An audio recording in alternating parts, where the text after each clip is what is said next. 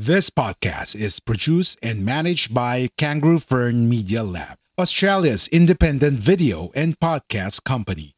We do the podcasting hard bits so you don't have to. We make podcasts easy. Book a call at www.kangaroofern.com. www.kangaroofern.com.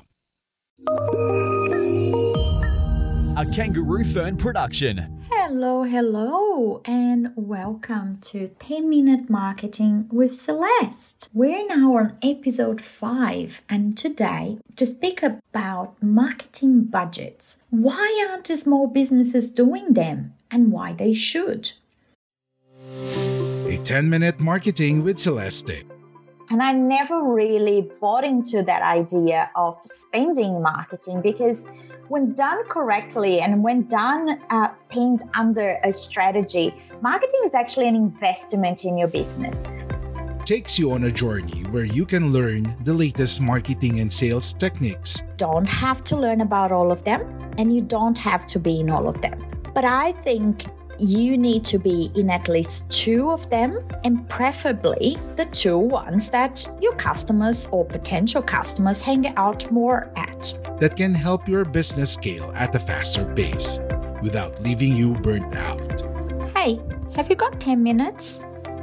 Hi, I'm Celeste, and this is 10 Minute Marketing, the podcast made for business owners who want to say goodbye to second guessing and hello to a whole new way of doing marketing. Whether you're a sole trader, small to medium business owner, or working for a bigger business, you are sure to pick up some great actionable advice when you listen to 10 Minute Marketing. Let's get started.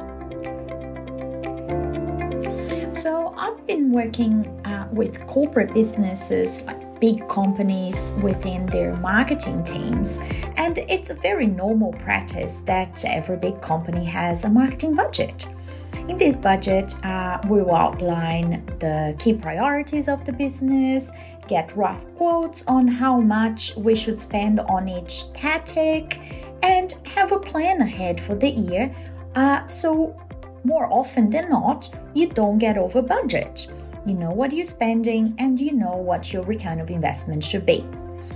But why is it that when we become small business owners, we put all of that aside and try to wing it and live it a day by day when it comes to our marketing investments? So, what's the deal with marketing budgets? How do you know how much to spend? And why should you invest in marketing in the first place? So here's a little bit of my takes on these questions. Why should you invest in marketing? I know we've spoken about this before, but when you invest in marketing, that's almost your business insurance for growth. Okay, you start your business from scratch, you have a tiny budget, I get it. We're wearing a lot of different hats at once because we need to save money. And, your budget could start as little as $100 on a Facebook ad. That's okay. Nobody's going to laugh about that. It is scary to spend money in our business to start with, especially when we're still not making the money back. We're still growing our brand. And we might have good months or bad months. One month is really good, you make great sales. The next one wasn't so great. But having a marketing strategy, having a plan on where you're going to put your $100, your $500, your $1,000 throughout the year will really make sure that you have consistency in your marketing. Today, we consume so much information every single day. You know that ad campaign that you ran last month? The post you did on Instagram or LinkedIn last week? Or even the email you just sent yesterday? People have probably forgotten about it already. We're all bombarded with information, and keeping consistency in your marketing tactics, it's really important. if you can stay top of mind of your prospect clients, the odds of you reaching the right person at the right time with the right message are really higher, which allows you to convert better. The truth is, you can't afford not to invest in marketing in your business, or soon you might not even have one. So why is the marketing budget important on that? If we can all agree that marketing is really essential to your business survival and growth, why marketing budgets are so important? Well, they force you to prioritize marketing efforts. Knowing how much you're willing to spend will help you have honest upfront conversations with potential suppliers too. So you know how much you've got to build their website. It's more likely that you're not going to waste time with people you know you can't afford. You can be upfront, you can name your budget and find the right supplier that is the right fit for you. On the flip side of that, you might also be able to identify very early the services that you will not be able to pay, therefore you need to do it yourself. And for that, you might have to, educate yourself, or you might have to get extra tools to do it, and that can really be accounted for as well. I had conversations with clients before that they were trying to save the money on a website, for example, and it ended up costing them a lot more in the long run because they didn't have a budget in place. They said they didn't have a budget at all. They tried to do it themselves, wasted weeks and weeks and weeks without progressing, and ended up having to contract someone to do it in the first place. But now they've lost 2 months of people potentially be looking at their website and even buying from them, and had to start from scratch. So have conversations, find the suppliers that are aligned with your budget. Today you have options. I often say to people, and one of the first things that I'll ask anyone that has a consultation with me is, what's your budget? And I'm not for everybody.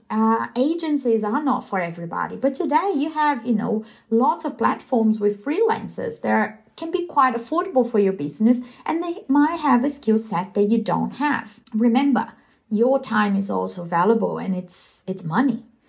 So apart from that, you'll also motivate you to track your return of investment. So when you're having these numbers written down in a budget, you actually become a bit more aware of your numbers and aware of the tactics that are working, because you can start quantifying your return of investment, cost per lead.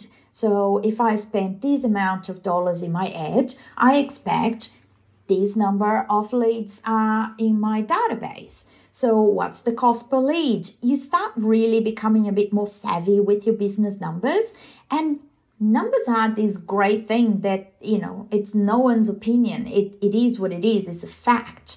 So if certain tactics are bringing more leads than others, it's easier then to identify them as important things in your marketing budget. Remember, it's all very relative when it comes to the full amount of the dollar figure that needs to be in your marketing budget. As a general practice, it's anything between 6 and 20% of a business revenue. That's what usually you should be setting aside as your marketing budget each year. Start on the 6%. And the reason we do it a percentage of a revenue is because then it's realistic. Whether it's 6% of your revenue, if it's $1,000, it's $1,000. If, for example, and once again, it becomes relative because of the return of investment aspect of it. So if I told you your marketing budget should be $10,000 a month, you might laugh in my face and say, is this woman crazy? I'll never spend $10,000 in marketing in a month for my business. But then if I told you that $10,000 would earn you $50,000 in revenue because of the return of investment, it makes more sense, right? These are the numbers you need to start getting familiar with and comfortable with. how much you spend for each tactic, how much it brings back to your business. And then your first marketing budget might continue to evolve into more sophisticated ones with the really data behind of what works for your business and what helps your business grow. If I could give you one last advice, it would be that if you had never done a marketing budget before, talk to a marketing specialist, get their advice, sit with them to really highlight what should be the key tactics in your marketing plan to support your growth. I do not recommend talking marketing budgets with accountants because accountants don't necessarily have understanding about marketing strategies. So they more often than not will see marketing as a pure cost, not as an investment in business growth. So talk to a marketing expert, a coach. If you want to have a chat to me, just connect with me from my website. I'm happy to give you some advice and some guidance on where to first put your money in. And then from the second budget onwards, it all becomes easier because you can track down what worked, what didn't, put more on what works, put a little bit less on what doesn't, or simply take it off of the plan and the budget. I really hope this has been valuable to you. Wishing you all the best in your marketing budget. It's a new financial year, like we're past the half of the year, so it's a good time to get started on that. Okay, know your numbers. Remember, when you know your numbers, it gets a little bit less scary. Good luck. Bye. Thanks for listening to the episode of 10-Minute Marketing, proudly sponsored by Guerrilla Podcast Syndicate under Kangaroo Fern Media Lab, Australia's independent podcast management company. We hope you enjoyed this episode. Please be sure to subscribe so you can join us again. And if you appreciate the show, please just jump over to iTunes and give us some stars. For more tips and notes from the show, check us out at lustosamarketing.com.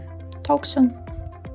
This podcast is brought to you by Guerrilla Podcast Syndicate, powered by Kangaroo Fern Media Lab. Kangaroo Fern is Australia's independent video and podcast management agency with the mission to help individuals and entrepreneurs to start their own podcast and harness the power of podcasting. Book now via www.kangaroofern.com.